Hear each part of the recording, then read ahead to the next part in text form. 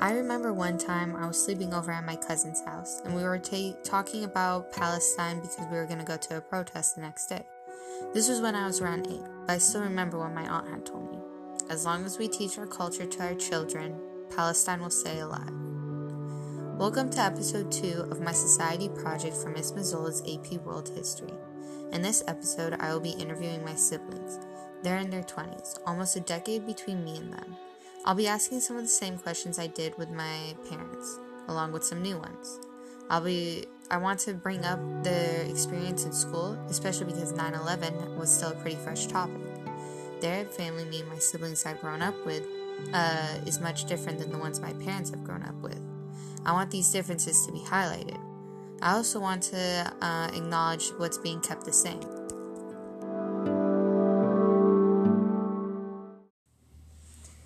Okay, Leif, this interview is for my history class.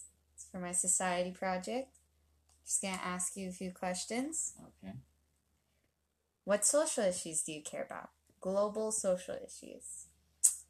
I guess some issues that I would care about would be the oppression that a lot of countries have been facing, specifically like the Palestinian territories in the West Bank and Gaza, as well as Yemen. Other social issues would probably be, as if I was to make it like a level system, like some other issues I'd worry about would probably be like racial tension occurring in multiple Western countries, actually including even non-Western countries as well.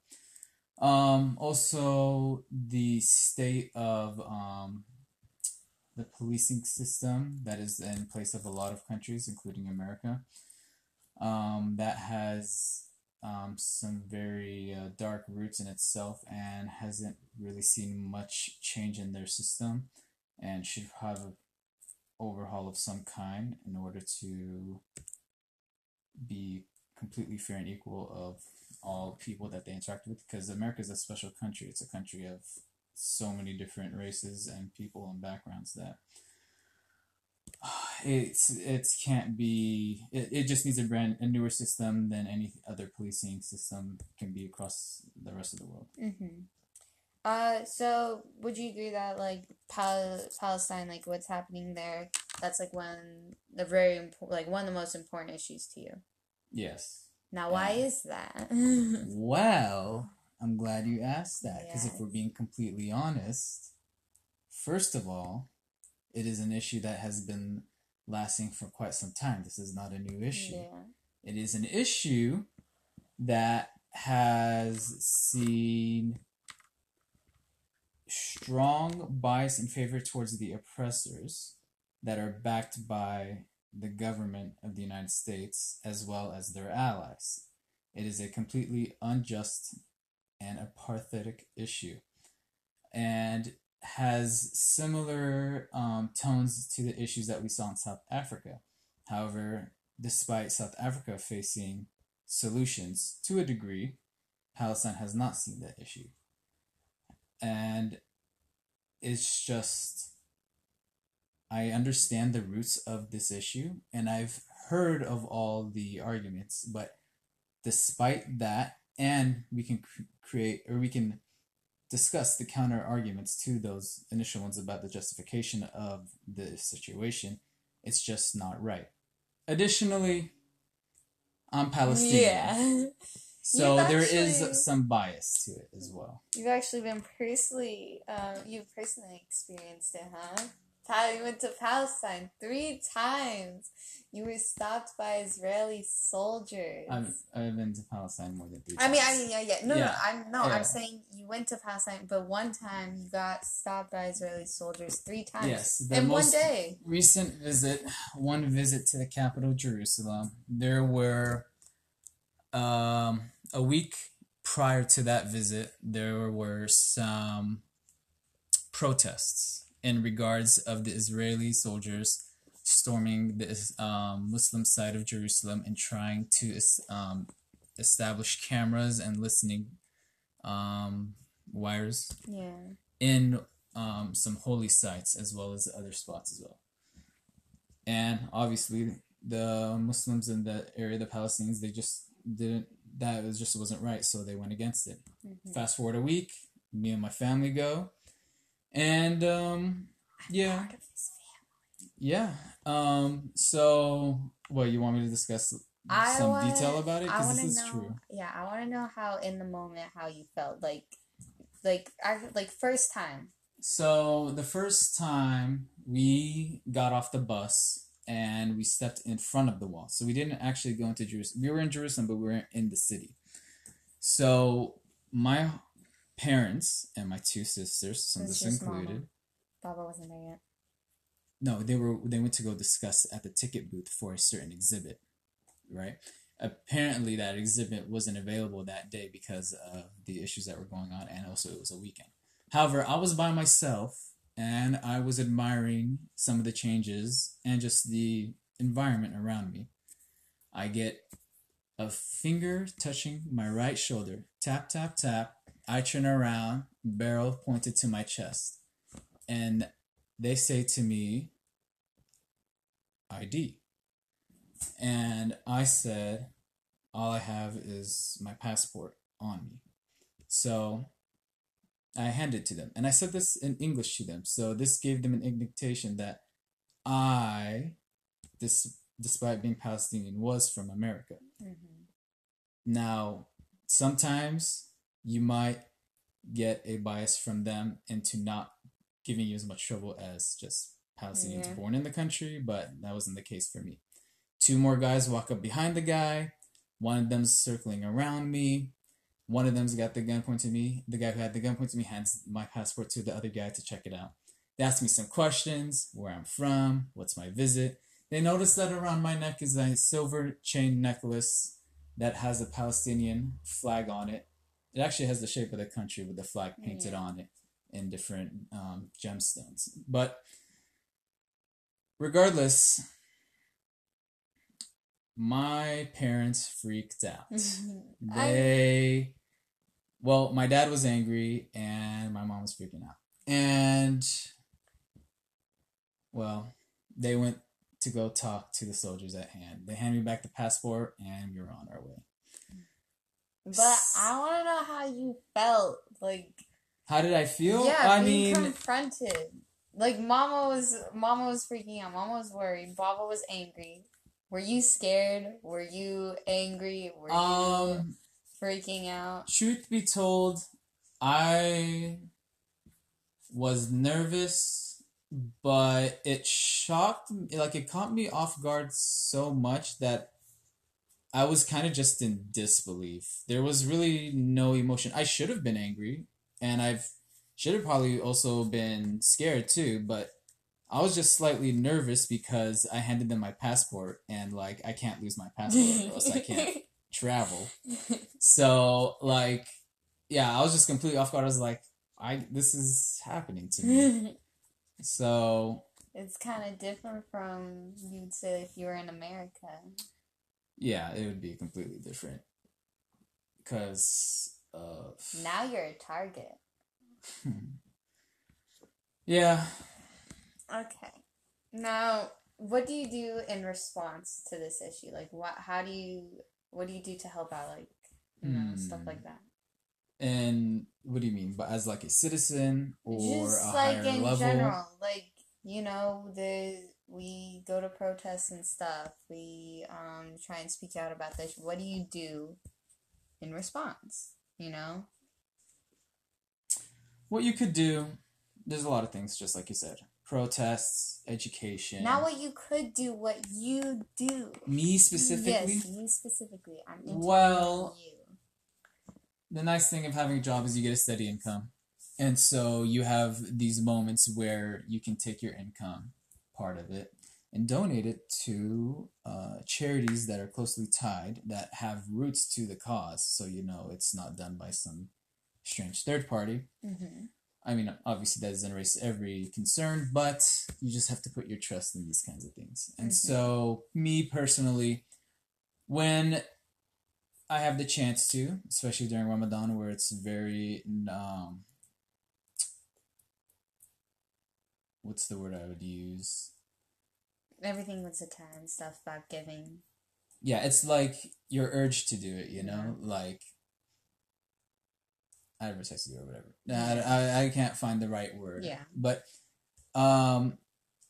you take a portion of your money and you give it to those in need. Now, obviously, that's different from one of the 5 pillars where you're supposed to take 2.4% of your complete income of the year and pay towards those in need.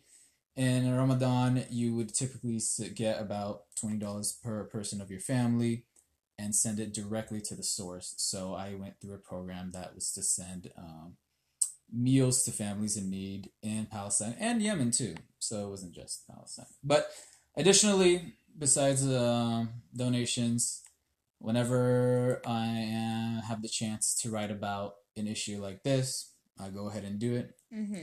I've gotten my sources always from neutral scholarly sources online. And I mean, I've talked to the people, my family, I've been through it myself. So that's another way of kind of just spreading the word. Now, my personal thoughts, protests, and other things like that, you can go and do that. And they do send some messages, but I've been to protests since I was like single digits age, maybe like 8, 9, maybe 7. Unfortunately, you know, the issue still occurs, but I suppose you can't fix issues like this in just a decade, I suppose. It's going to take much longer. And I'm not discouraging anybody from going from these things. It's just that sometimes you get tired. Yeah. And people, I mean, I'm pretty sure there are individuals who go to protests of other issues in America or other places can probably feel the same way when it has to deal with that. Yeah. Okay. What discrimination have you faced while growing up? And I'm saying that because, like, 2001, pretty fresh, pretty recent. Yeah. Let's see. 5th grade was probably, well, 4th grade was the start of it from the teachers, and then 5th grade was the students. And middle school was full of it, and then it kind of died down by mid-high school. Discrimination I face is just, you know, the name calling, the ignorance, the misinformation, the blind support to a cause you don't necessarily understand because you assume that you are the good guys and the others who are not you are the bad guys. Now, I've gotten my own share of fights and tussles, screaming matches, and fist fights. Now, obviously, I didn't get it as bad as, say, some of the other Muslims and Arabs that are a little older than me who were much closer to when it was happening when they were slightly older. And typically you saw these issues rise in like middle school and high school. When it was happening, I was in elementary school, so I luckily kind of avoided like the initial burst of it. But I didn't shy away from it.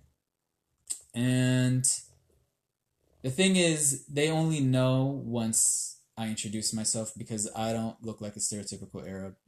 You got the nose. I got the nose, but most people assume me of a Hispanic race. But that's just because. And so they would, they would confront me with other hate-driven, or maybe it was they discriminated you wrong for a wrong race. Yes, but it still doesn't make it right. And then when I say who I actually am, and then I'll get it right. Yeah, they correct themselves. So there's that. I will say it didn't get as bad as others. I've had cousins, like their hands who, they've been stabbed and jumped before things like this, or the teachers leaving them outside just because they didn't want to look at them. But yeah, I was lucky enough to avoid major issues like that. So you're not wearing a hijab. I'm also, yes, I got that going for me. When you were younger, how was Palestine portrayed in the media, and how has it changed over time? When I was younger, truth be told, everybody was focusing on Iraq and Afghanistan. So Palestine wasn't too focused. The only people who focused it were the people that had some skin in it. So either the people who are Palestinian or other Arabs who are closely aligned to the Palestinian. They might not be Palestinian themselves, but where they're from, the countries that are surrounding Palestine, or Jewish individuals or Israelis. And if you're Israeli, you're not necessarily Jewish. That's kind of a misconception. Semitism is different from Zionism. Yes. And anyway, so that being said, those people kind of had the most attention towards Palestine. And whenever an issue did occur, so let's say bombings, right? There was always, since Israel is the ally of America, there is always an American bias in the news to the Israelis. And say what you want about how Palestinians face their issues. They have a right to face the issues the way they can because it is their home. That was trampled on and taken from them. Any other individual from any other part of the world, when faced with this issue, would do similar responses. We're not doing anything unique. And even though some of the heads that rebel aren't the most, I would say, trustworthy, they still fight for a proper cause. Now, compared to now, since the Iraq and Afghanistan war have died down substantially, there's more eyes towards other issues. And these issues include Palestine and Israel. And so, when was Obama elected? Was that his second term? I think it was 2012. That's when you started seeing more eyes in this issue when other events like bombings or Israeli colonizers creating settlements and taking land from Palestinians, which is something that they continue to do, and America backs them up, despite the UN saying that this is illegal and unallowed. But, you know, the UN doesn't do much help when one of their members is America. So, one of their main members. Anyway, I digress. It has seen more eyes, and there have been more protests with larger attention to these issues. That being said, nothing much has changed. Yeah. And I definitely say issues like this are just constantly happening over time. It's a consistency, you know. There was some... Especially just like not the issue just not being talked about at all. Like that's just how lots of global issues are. I mean, if you... Issues globally.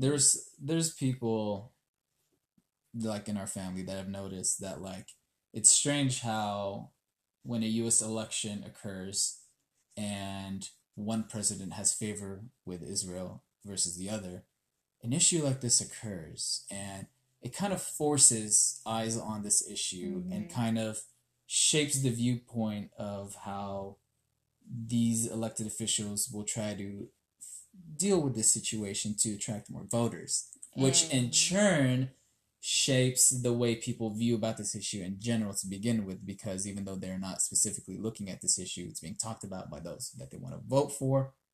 But when it's talked about, it's not even like it's not really one-sided. It's like there's the candidate who openly supports Israel, and then there's the candidate doesn't talk about the issue, wishes to appease everybody because they need those votes. Like, why can't, you know, it's been, Lulu said it before, why can't they support, you know, Palestine? Like why can't they not support the oppressors? Like, be open about it. Again, there is misinformation that can even spread to those in the higher-ups that will say, but those who are oppressing are just defending themselves as well. They deserve a right to defend themselves. Well, they were the instigators to begin with, but, I mean, who looks back that far in history to see the origins of the issue? Instead, the current issue that is happening right now is also, not to go off on a tangent, but you can see that with other issues that rise as well, where nobody looks at the origins about how it rose and how it got to the situation that we're in right now.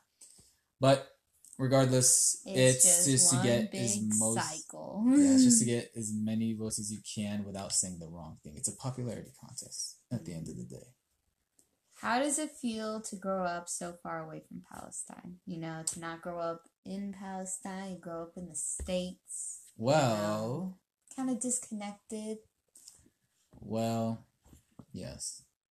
The feeling is that you're disconnected from your culture. Now, Arabs aren't particularly portrayed well at all in media, but if they usually are, it's not in a very great light, and that includes Muslims as well. To top it all off, most Arab portrayals are with countries that people know. So Egypt. What's a Palestine? I mean, nobody really knows that. You only heard of that country probably because you looked at the news once, or you might have somebody who's related to the issue. Maybe they're in the military or something, and they probably have friends on the other side who. Well, anyway. Yeah. I digress again. A major thing is, even though this isn't tied with the issue per se, it's hard to. I mean, I didn't get to grow up learning my country or what's it called about like aspects of the country, like national bird or like some what of the is most. A national bird? I think it's the dove, but ironically, yeah. the national tree. I had to figure that. I think that was like the olive tree. Oh yeah, the olive. Because we grow a lot of olives. And then like our national animal, I'm pretty sure it's a gazelle. I think so. Like yeah, I don't know too much about that. I don't even know like if how many states or provinces there were. All that we know about is like the cities, and then a majority of the cities were taken away and either renamed or just under Israeli control. It's considered Israel. A big thing is knowing like say our traditional garbs or our language. An important thing. It's the thing about this is that Arabic is an incredibly difficult language. It's not like Spanish. It's not like French. It's not like Italian. You're not exposed to it. And when you're not exposed to it, and our parents have tried, and have your opinion. I know Mom and Baba tried as much as they could, and well, we're learning now.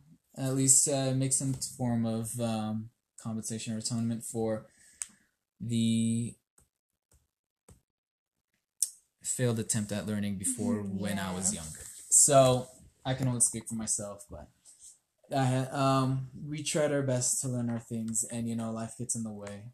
I mean, trying to do your best in school here will build your future. It's just a shame that we couldn't establish our natural self, I guess, who we are. I know that, especially because of like how like Palestine isn't portrayed in media, almost at all, and even like parts of the Middle East that are portrayed.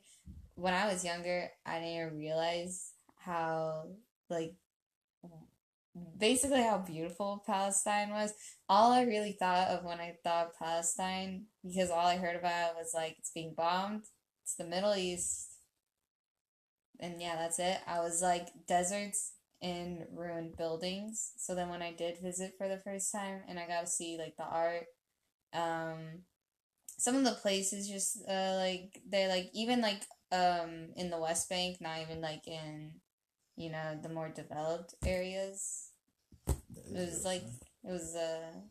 It's nice to see. Yeah, it's the people. They'll just try their best to do what they can to live a proper life despite their conditions. I mean, it doesn't help that even when visiting the West Bank, I visited there plenty of times in different summers throughout my life, and it's true that you see the old architecture and it's wonderful, but you can't help but also notice some of just the war-torn parts of it that are there. And so it's not too shocking to see people view it in such a way, because if you go to different parts of the city, you will see some ugly sides. You will see holes in the walls, you see bullet holes, you see in collapsed buildings, vacant buildings, you see just mutts around, and I mean like just dogs with no owners and packs, wild packs. You don't want to go out at night in specific areas if you don't want to get attacked by them. You see rubble on the ground, you see trash. If people protest, the Israelis get giant hoses and spray them with sewage, and it smells like literal crap. So, I mean, the fight goes on in such a beautiful place that it starts to make it slightly ugly, or maybe not even slightly ugly. It starts to get uglier. But we digress and we try to progress. Digress and progress. Okay.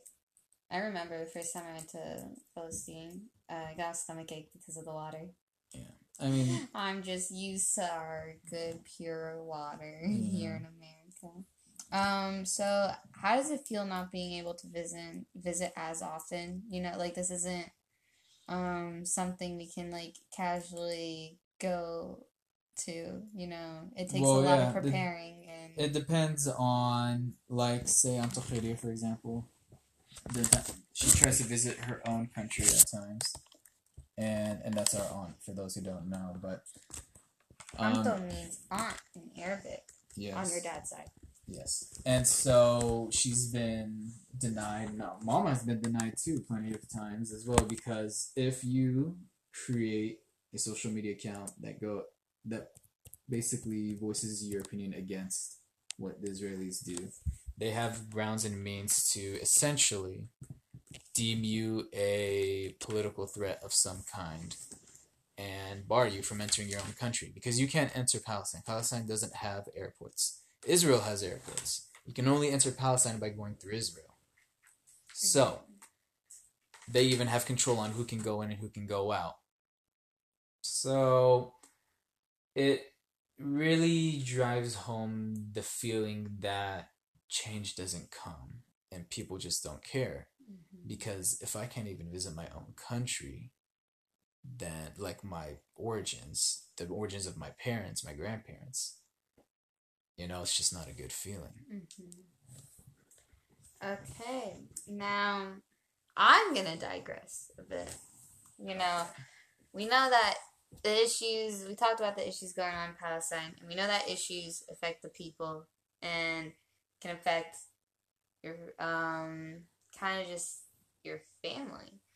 Now, what issues have you faced, within an Arab family? Like, just kind of issues you seem are unique to Arab families, I mean, and it could be an effect of war and oppression, but I'm just saying what issues. I mean, here's the thing. So with the Middle East, I guess it kind of has its own unique thing because there have been a lot of issues. Let's not beat around the bush. There's a lot of issues and problems within the Middle East. It's definitely not a perfect place. It has faced wars with outside countries. It has faced many civil wars. It has faced essentially betrayals between countries, right?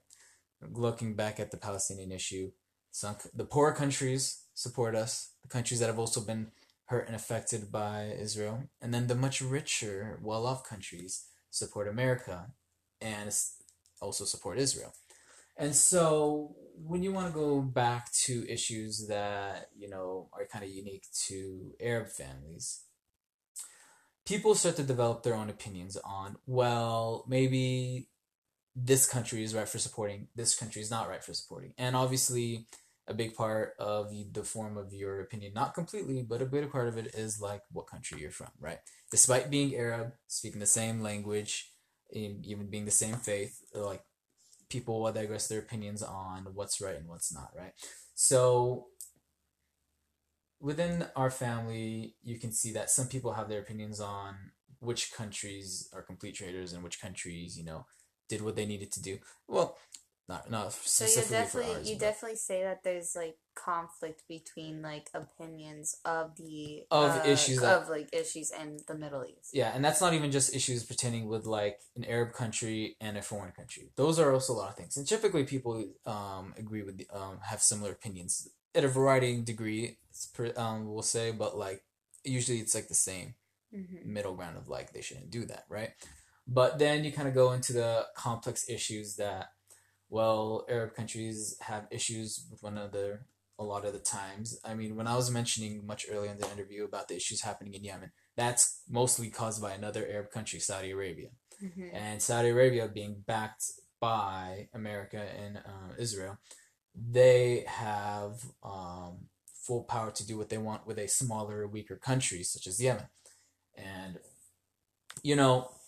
you might have some Arab families who have favor and support for the Western aligned Arab countries that um, make their money and power off of dealing with American Israel, oppressing the smaller countries that don't have as much power to fight against them. And you could say, well, under the watchful eye of the UN or the rest of the world, these countries are inclined not to do such things, but you see that that's not always the case, as Saudi Arabia is oppressing Yemen, bombing them, sending soldiers there. And you can even talk about certain policies and politics and issues within certain Arab countries or maybe all Arab countries, and that people have different variety of opinions and such. We can take, say, Libya or Egypt. Egypt having many civil wars and people thinking of, well, this political party had the right, or maybe the army was right, or maybe this certain sect, the Brotherhood, might have been right. Or in Libya, where they had their own civil war, and I mean, personally, I find that what's it called? That war that America had, the attacks on Libya, was unjustified and should have not happened, and it ended up making Libya a much worse country because a loss of power, and an unstructured government, and essentially the rise of very unsightly individuals and organizations. You can't avoid these things, and people are going to have different issues. I mean, the thing is, though, you will see that a lot of Arab families might have this general similar opinion of, like, how the world treats the Middle East, but, like, you will also see some different opinions as well, because Arabs fight Arabs plenty of times, a lot of times. How about, like, issues, like, culturally? Like, I know that there are some issues, like, being a girl, in the family. Like, I've noticed, like, stuff. How about, like, maybe what issues do you face, like, being a man in an Arab family that you feel like aren't acknowledged enough? Mm, Like, yeah, expectations or something. yeah. I get what you're saying. Well, my issues might not be the same as my sisters because I'm a guy and they're girls. There are plenty of expectation. There is, like, since I'm also the oldest kid, right? I have the expectation of marrying as early as I can and form a family as soon as I can, despite being in school, right? Personally, I always, tell my family members that while I know some people do that, they start families and then they get married during school. So I want to properly establish myself first, and I want to be able to know that yes, I can properly fund my own living expenses and support myself, right? And then we can move on those steps. But the thing is that these things takes time, and in our culture, it's that, like, as soon as you're an adult, you start these things early, make a big family, big family tree, and you continue it on. Which would also be because they're killing us off. Yeah, that's true. So they want more of us. There's also the stigma too. Anyway, that being said, it's also like, it's kind of the old stereotype of, like, what a guy should be and what a girl should be, right? And so you really can't avoid that. Like, say for myself, I have very long hair, and my hair goes past my shoulders, and it's like, I particularly like it, but some people, well, I don't know. I feel like there's a good portion of people that have been kind of moved on that it's kind of like, okay, it's kind of ridiculous, but, like, there's some people who are just like, you should cut your hair and whatnot. And even though I am gonna cut my hair because it's kind of annoying, I'm not doing it because of what they're saying. I'm doing it because I'm me. So it's like a lack of understanding. Yeah, that too. Or it's just the age of it's always been like that. Continue to do it like that. It's always been like that. And I mean, things weren't as bad before, and now things are horrible now, and things are changing. And so maybe it's because of this, this, and this, and it's like, well, no, it's actually probably because of this, this, and this. But there's that. There are some. I know there's some guys who don't want to start families. And, well, that's not me per se. That is a kind of a stigma. It's like you got to be the main breadwinner. You gotta make as much money as you can. That you have to send your kids to college because guess what? This is not the old country where you can make your life as a farmer or a rancher or maybe just a simple shop owner. No, you gotta make big bucks from a job that will last you a long time, and then you send your kids to college because your kids every if you have a kid and your kids have kids, everybody's got to go to college, and everybody's and that's not always like you don't always succeed by going to college. I mean, I got my bachelor's and I'm doing my master's, so it's funny to say that for me, but you know that there's that stigma of like you got to be an engineer, a lawyer, or a doctor, right? Like Yeah. there's like those are incredibly successful jobs that will see you employment for the end of human time, and Mm-hmm. it will support you. The thing is, these things are tough, and sometimes people don't have those interests. I myself I really had a lack of interest in these things. Over time, I developed them because personally, my interest is making money. So, whatever that way may be legally, I will do that. So, there is. Come on, like you also like robots. Yeah, I do, but it's hard, Yeah. as you well know. Okay. Now, traditions. Are there any traditions you disagree with that you've kind of noticed and don't want to pass on to your family, the Traditions. future family, Um, or just even just like I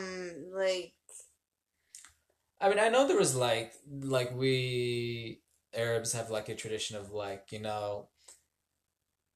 when you act up, there's like you get hit, right? You yeah, get spanked you or they don't get the want belt. yeah. But like honestly, little will say otherwise, but like we barely got it. Mama and Baba Yeah. were kind of the ones that stopped that, and other aunts and uncles have stopped that. Though to be quite honest, maybe they should start doing it again. But not to veer off my point, that there are ways of enforcing discipline that don't go too far, right? Yeah. So I was the one that got hit the most. That being said, and even though I was a kid, I did some really dumb things when I was a kid, and I was still a kid, so it's not right to hit Yeah. them. But there are different ways. They barely happened, Yes. right? It was like a handful of times. I could count it on like a hand and a half, right? Like the most of the punishment that they were moving towards was like groundings and like taking Mhm. away the things that you have fun with, not being able to go outside, and so I'll probably keep that new founding of like how to discipline your kids, though. Let's hope we don't have to go too far, seeing how some of our cousins are, like Did you know Ahmed lost $100 last Eid? yeah, I did. Yeah. That's kind of that's like a big thing in tradition. And there's actually like we're obviously not the only people that do that. There's like a lot of Yeah. different traditional ethnic backgrounds that like like you hit your kids to like discipline them, right? But You don't like it, and you don't want it. yeah,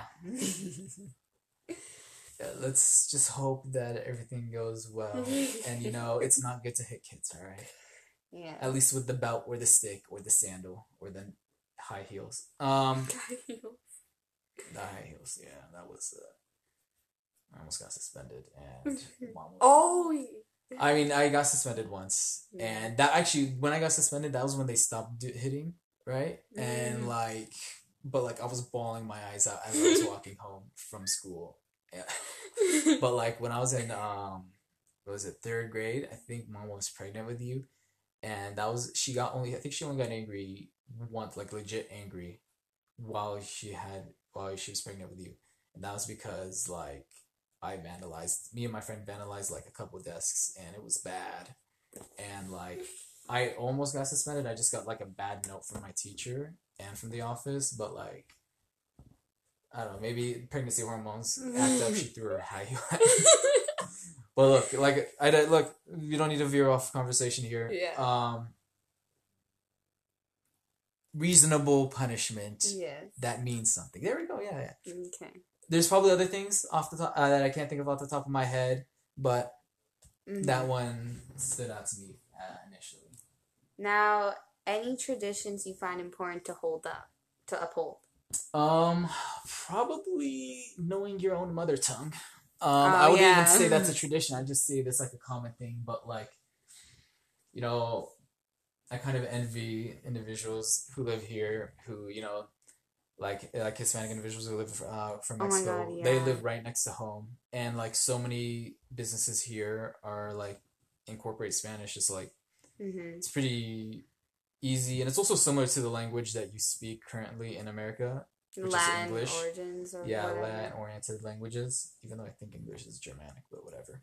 They're similar enough, Yeah. right? They come from the same they come from Europe. So Arabic's incredibly difficult as a Semitic language, and like might not be as hard as Chinese, but like probably the second hardest language in the world, and gotta really drive home. Know your Arabic, Mhm. like because it's rough learning Arabic Yeah. when you're an adult. Essentially, it's you know. So, how do you feel about praying, about Islam? Have you ever felt like maybe when you were younger, have you ever felt pressured into about your religion, like into following your religion? Um, Me personally, I never felt pressured. Like, um, Mama and Baba were like, Ramadan happens, and I think I was in like fourth grade. Like, you can start fasting like half days around the weekends. So I was like, okay. And then I think I did half days, and then in fifth grade I started doing full days, and I wrote notes for PE, and I got out of PE during Ramadan, so it was whatever. And I continued on, and then when I was in like seventh grade, I started praying 5 times a day, and you know, I loved it. And it's a form of praying is a form of meditation to connect yourself to like Allah, right? So, even though that might not always be the case, it's just like your day might be busy, but even if you're like having fun or whatever, you should take a time to just like, chill out, keep yourself in a calm, meditative state, and it's nice. Mm-hmm. Um, yeah, like I never felt pressured personally. Like it's not like we started off super early. You're not expected to start off Yeah. early, and you're also, eventually you might start seeing like this wasn't with me, but probably for others that your parents will start to like you should start doing this and this is you've gone to this age and you haven't really been doing much. It's like your faith, it's your culture. Like you Mm-hmm. like the thing is like the culture and the faith are two different things, but like they also like the culture gets sometimes affected by the faith and Yeah. vice versa too. And even though that might not always be a positive thing, but regardless, I found it as just like a nice state for me. Yeah. People have their different opinions, but for me personally, I always I found it a comforting thing. It's like who I am. Yeah. And I don't. Hey, look at that. Yeah, it's just an alarm though. Oh, okay. I was gonna say. Yeah. Um. Yeah. So there is leeway. Obviously, it depends on the parents too. Like mom, and Baba weren't pressured. I know there's some who are more intense, but that goes with anything. It doesn't even have to be do with faith. There's some people who are like scholars, parents who are scholars who just drill it into their kids to a point where like the kids just don't even want to study or do anything like that, or sports, or certain activity that the parents really like maybe cars or something like Mm-hmm. that. I mean, that just goes like you can't be overbearing with any type of thing like and expect it to come out well. I mean, unless the kid actually had some kind of Mm-hmm. um attraction to it. Um, yeah, I think that's about it. There's probably more to Okay. say, but I can't remember it all. Then, last question. What is something you feel older people in our family don't understand about the world right now? I'm hungry. Yeah, well, my mouth is dry. Um, there's plenty of things you can know.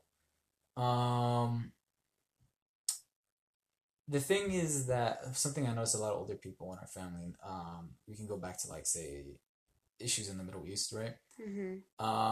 They grew up closer to it, and they've always heard the news and like the things about what's happening, and so some of them can be quite extreme in their viewpoints on how the Middle East should deal with like other Middle Eastern countries or deal with like um outside forces that negatively affect the Middle East. But there's maybe I won't say lack of education. It's just very emotional. And the thing is that like a lot of it comes to like a lot of maybe negative emotions towards bad situations that they just can't seem to kind of, and the kind of the thing that I'm getting at is like there is an issue in the Middle East between Sunni Muslims and Shia Muslims, right? Shia Muslims are more towards the eastern side of the Middle East, like parts of Iraq and Iran. And even though we kind of have similar enemies, they can't seem to like grasp the idea of like a complete unification. Like me and some of my cousins, like me and Khalid, right? Then Hassan, like we dream of like like a Middle East that's like a U.S. That's essentially like that's the country, and then each country that you know now is a state, right?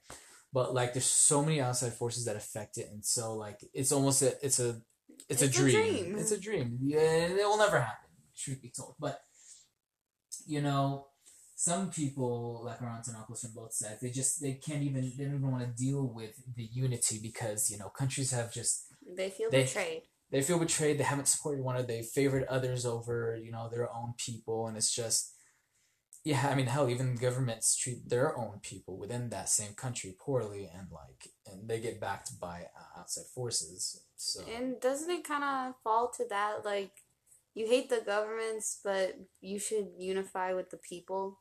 Yeah, you could say, because here's the thing, like when I was younger, there's a thing called Arab Spring. I don't know if you know what Arab Spring is, but Arab Spring is basically it's that time of the year where civil wars break out in the Middle East, fighting against some form of government. Egypt had that. I don't think the Khalijis had it, but that hit a lot of Egypt and maybe North African, and we consider North African, even though they're African, they're still part of the Middle East, kind of. Um, and also like kind of northeast of Africa as well, because even though they're not Arab countries, they're Muslim countries, and they have close ties to other Arab countries, whether they be positive or negative. Um, that just there's civil wars, and then there's also the rises of terrorists. Like I almost forgot, but like there's rises of different organizations that are extremists, terrorist organizations, or just complete extremists of a political ideal that they're always fighting with one another, but mostly fighting against other countries, and then like and then these countries' governments become like extreme themselves, but they're an established government that fight against the bad terrorist organizations, and then then you start to look deeper into it, and you see that some of these organizations or these governments are backed by foreign countries with their own ideal interests, cough America or Israel and England or Britain. And so yeah, man, solidarity with Ireland. They're not part of, or well, that's the UK or something. I don't know. Anyway, Ireland, they're cool. They're cool, but yeah. But yeah, so a lot of emotions. People like, like, I understand where they're coming from, but they're just so close-minded with their like they're sensitive about the issue because it like they dealt with it more than us. Like they were in the country and they dealt with the BS. So these things they happen, unfortunately. Well, that's all the questions I had for you. Thank you for participating. Thank you for having me a part of this interview. Yes. Well, I hope some people have learned something new today. Yes. I learned that you vandalized in the 3rd grade. Why would you? Okay, bye. Hi, Lulu. Hi. You're my sister? Yeah. I am interviewing you for my history project or my society project in my history class. Mm-hmm. My teacher will be listening to this recording. Okay. Okay. So, what global social issues do you care about? First and foremost, that would definitely be Palestine. Mm-hmm. But I guess I care about a lot of different issues. Yeah. I think if there's anything that I hear about that sounds like an injustice, I put some energy towards caring about it. But yeah. Mm-hmm. And you'd say Palestine's like one of the most important to you. Yeah, for sure. And you'd say that why? Because, well, firstly, because it's a huge injustice, an incredible one that has been going on for way too long, but also because I am Palestinian, Yeah. and I think that's how it was brought to my attention.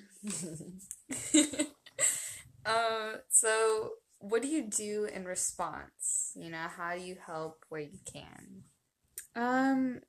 Yeah, so I guess I go to protests. I always spread information when I can on social media. I've donated before. Yeah, I try not to buy things from people who don't hold similar views. It can be hard to avoid that, but if a company is like supportive of values that I really disagree with, then I won't buy from them. Mm-hmm. Yeah, I feel like something that feels really impactful is probably the protests because it's really right in your face, like Yeah. the nature of the conflict. So, What discrimination have you faced while growing up? I asked that because during school, it's still kind of close to 2001. oh yeah, for sure. Yeah, I mean definitely just a lot of racism, like a lot of terrorist comments, a lot of comments about bombs, so not cool, but yeah, it happened a lot. I wouldn't say like I got used to it, but I came to expect it from a lot of people, definitely mostly white people, but it wasn't just white people. I think it was definitely, especially after 9/11, there were prejudices that everybody just really learned and picked up on, I think. So yeah, all throughout life, and I think one of the hardest things is when people don't understand the conflict, but they speak really confidently, and so you just kind of have to like it's hard to convince people that like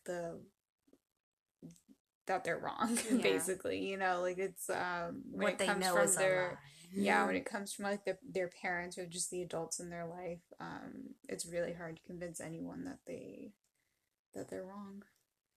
How would you say that discrimination affected you when you were younger? Emotionally, I guess it was really depressing, hard to deal with. I think it because of the way people treated me, it made it harder for me to approach others. Um, yeah, and I think to this day it has an impact. Hesitation when doing certain things or talking to certain people, which sucks because I don't also want to have like prejudices against people, but I probably am going to be more cautious um, if you're white, I might, hesitate just a little bit more than I would with other people to become close with you, which is not something that like is fun for me. So, but it's just so it affects like everything, my relationships with people and how I interact with everyone, like just on a day-to-day basis. Has it affected your relationship with your culture? Yeah, for sure. For a while, I wouldn't say I thought American culture was better, but I thought if I was more American, then that would be more convenient for me. It would make my life easier. So there were moments where I would um sort of ignore my own culture and try and embrace American culture a lot. And I don't think they conflict, so I don't really think you have to go through that struggle if you really, calm down and think it through. Mm-hmm. But at the time, I thought it was one or the other. So, um, yeah, but now I think in the end, though, I would say my connection to my culture is like stronger because I've just become so like attached to it and protective of it. So, Mm-hmm. yeah. When you were younger, how was Palestine portrayed in the media, and how has it changed over time? I would say honestly, it was mostly not portrayed at all. But when it was, yeah, I mean, we were definitely just like terrorists, and I think the main thing was like, most people just didn't know and they didn't understand like the first thing about the whole conflict. So, I would say the portrayal was overall really bad. It ranged from indifferent to bad, basically. Mm-hmm. And how do you think it changed over time, like currently? Yeah, so currently it's definitely still really bad, but I like it's definitely getting better, which is nice to see, and I think that's because with social media, like you're not so forced to consume what's on the news, no matter how true that might be, who it's being influenced by. I think it's silly, like, not to acknowledge that news is not like it's not unbiased. It's totally biased. So I think with social media you can sort of avoid certain biases. Of course, there are others you have to deal with, but like you get more of a first-hand look at things. Mm-hmm. Um, how does it feel to grow up so far away from Palestine? Um, I mean, I think it sucks because you kind of know like that was a place I could have grown up in and like really had probably like I mean, now I feel like my sense of identity is fine, but growing up it was definitely like not so strong because I was sort of conflicted between two cultures. And so I think like to if I had grown up like in Palestine, for instance, I wouldn't have had like that identity crisis Yeah. when I was younger. I think it would just be nice to not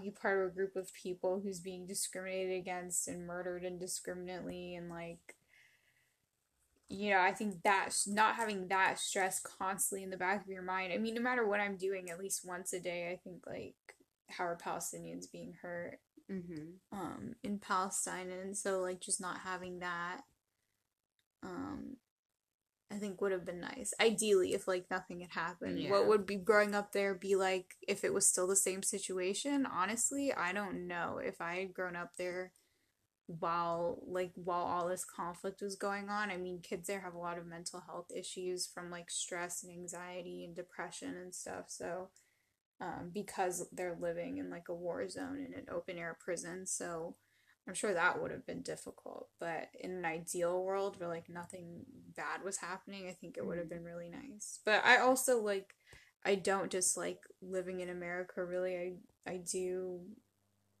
like I'm fine with living here too. So I just wish it wasn't like a forced Yeah. diaspora. I wish it was just like if it could have been like normal immigration, that would have been fine with me. Um, how does it feel not being able to visit so often? Seeing as how, like, to go to Palestine, you have to go through so much, and so, it's not a place where we get to, it's not a vacation spot that we visit commonly. Yeah, I mean, it's upsetting. It'd be nice to be able to visit more often. We have family and friends there, and it feels like upsetting to know that you can't really go there because of the circumstances. Yeah, I think it's unfair. I mean, there aren't a lot of people I feel like who go through the same experience of like if they were to go back to a country that has like all their like ethnic roots, they would not really feel welcome there. I think that's I mean, obviously we're not the only Yeah. people who've gone through that, but it's, it's something that I think a lot of people don't realize how just upsetting that can be internally. Mm-hmm. So, what issues have you faced within an Arab family, you know? Yeah, I mean, there's like generational differences that can become really prominent sometimes. And I think that's normal. I don't think that's unique to our culture, but Mm-hmm. it's definitely something that, not just with me, but with other Arab American kids growing up, kids my age, but also just young adults. It's an issue people face. There's like a little more resistance to certain aspects of American culture among older generations, so it can be hard to find a balance in that way because we grew up here. This is all we know. It's what we're used to. I think it's normal for us to be the way we are, and I think it's normal for older generations to be the way they are. So it's not really surprising. I don't feel like especially bad about it. It's pretty Mm-hmm. typical. So, but I would say, yeah, that's like just one thing is like, like what's done is done. I've lived here my whole life. I'm used to seeing certain things a certain way. And, it's just going to be a difference we're going to have to live with. Mm-hmm. Just because we fight about it every time it comes up doesn't mean anyone's opinion's going to change. Yeah. Are there any traditions you disagree with? Yeah, I think culturally there are just certain ways that girls are treated that, I mean, I think it's a case by case basis in a lot of ways. Some just individuals are really sexist and they're always going to treat women poorly no matter what.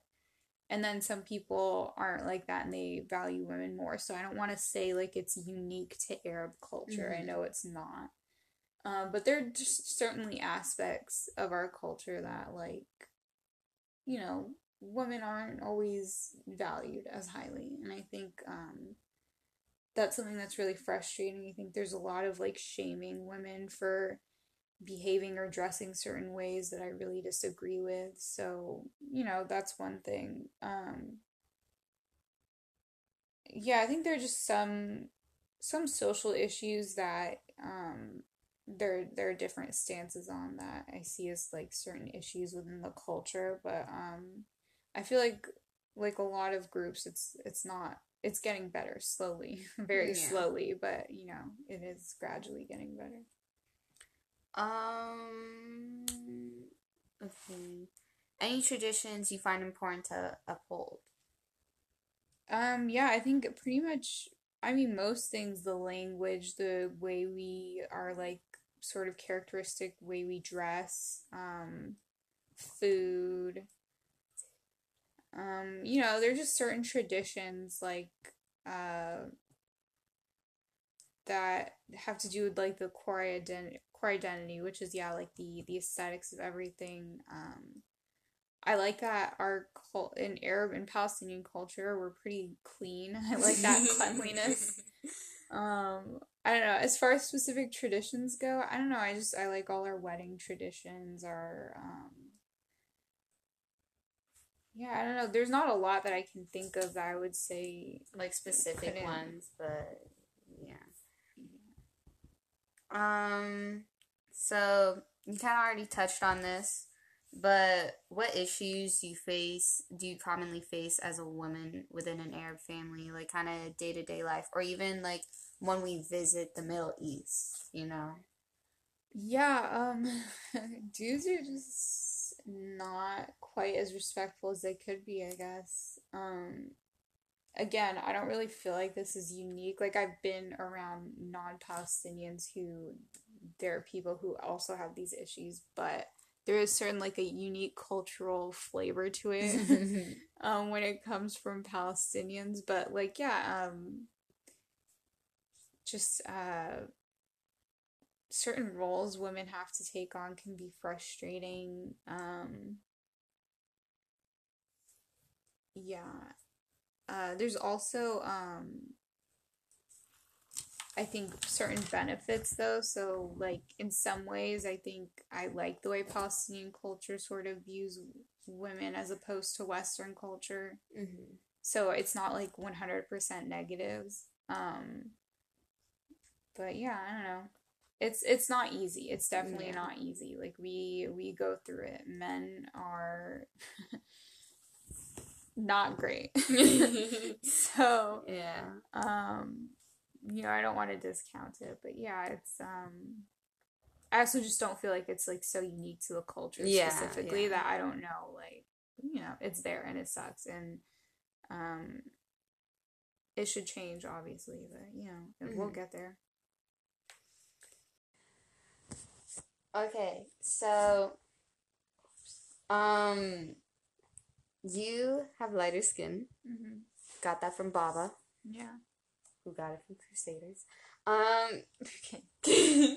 Have you noticed a difference in the way you have been treated from the rest of your family, at least in public? I'll be completely honest, not really, but that's just because I feel like none of our family, like even though like mama for instance is tan, I wouldn't say any of our family is like Especially brown. like especially different looking Yeah. from each other. When we're together, we kind of all have a similar vibe. So, but I don't know, maybe I'm saying that because I don't like see it because I have lighter skin, but I just yeah, I don't know. I just don't think the difference is big enough to matter there exactly. At least within our family.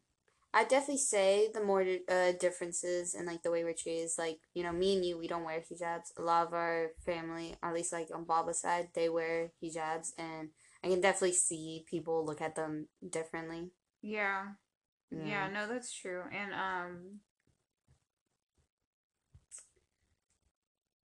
I think also the men are treated differently just because I think Arab men are generally kind of seen as like just more hostile inherently, like no matter what their skin tone is. So okay. So this one's about religion. How do you feel about praying about your religion, and have you ever felt like pressured by your family because of it, or like pressured into believing, or just anything associated with it because of your family?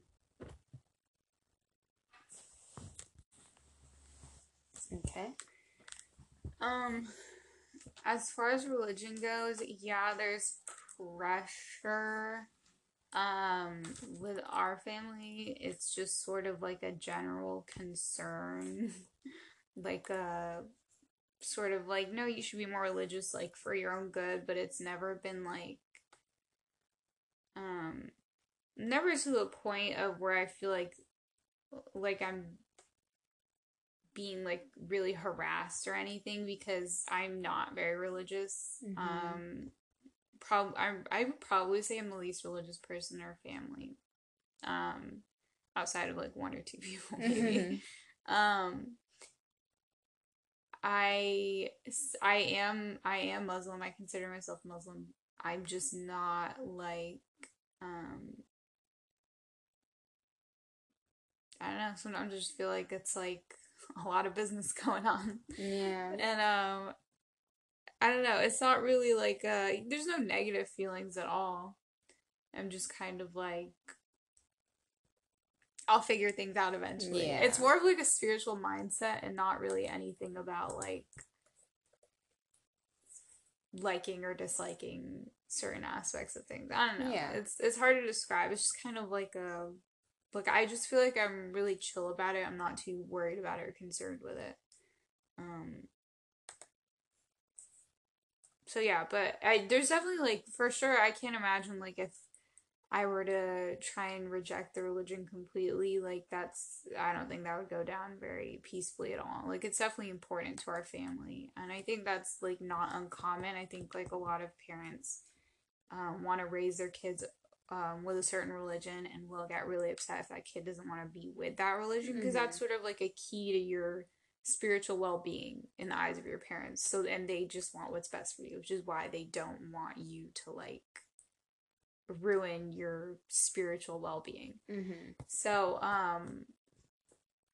I definitely think that would be like really rough if I were to suddenly decide like I want to reject it completely. I don't want anything to do with it.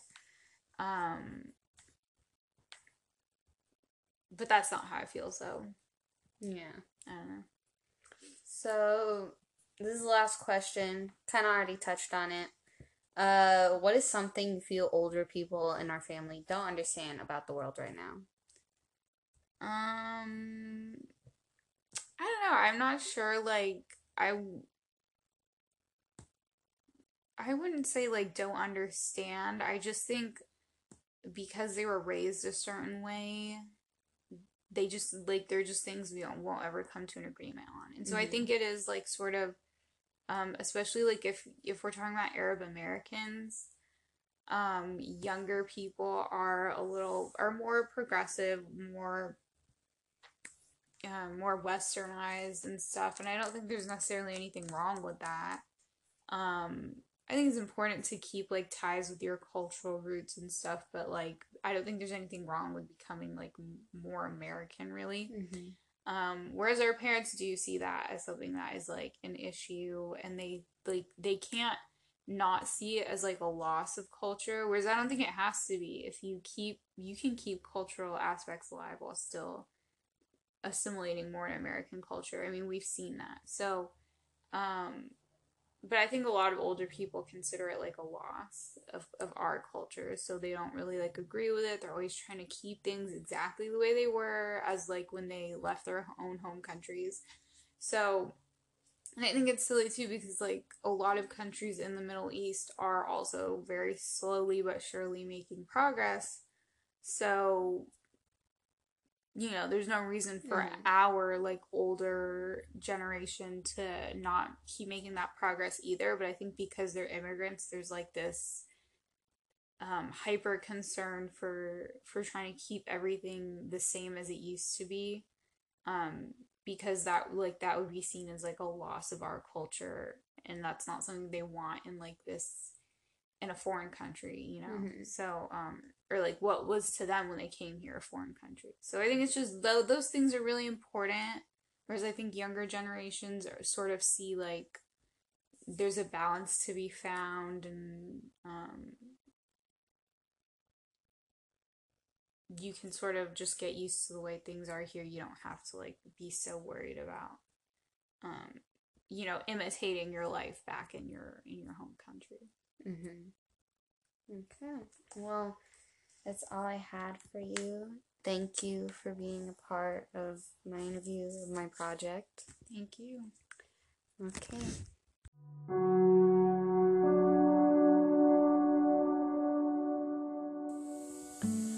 My parents are continuously trying to keep their culture alive. One way they do this is by teaching it to me and my siblings.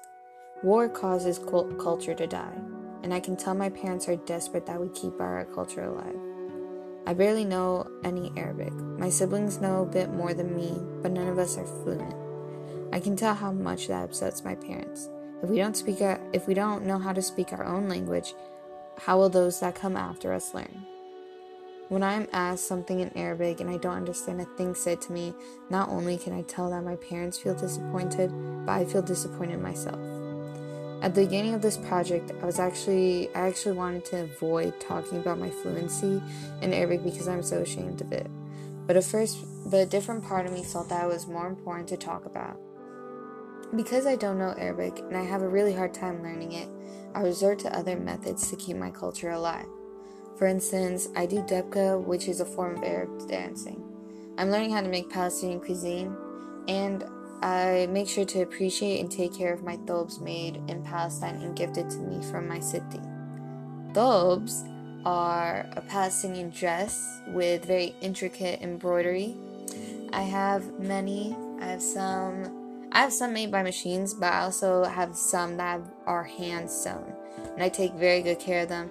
I even brought one of my thobes to school as to show off, because we were like, it was like a culture presentation happening in the quad. But yeah, I've been given the opportunity to show off and share my culture with others. Other kids in Palestine don't have the privilege and safety to do the same. Israel targets them because they are the future. These kids can't even peacefully speak out about their oppression without being seen as a threat, which is why I find it so important to speak out about their suffering.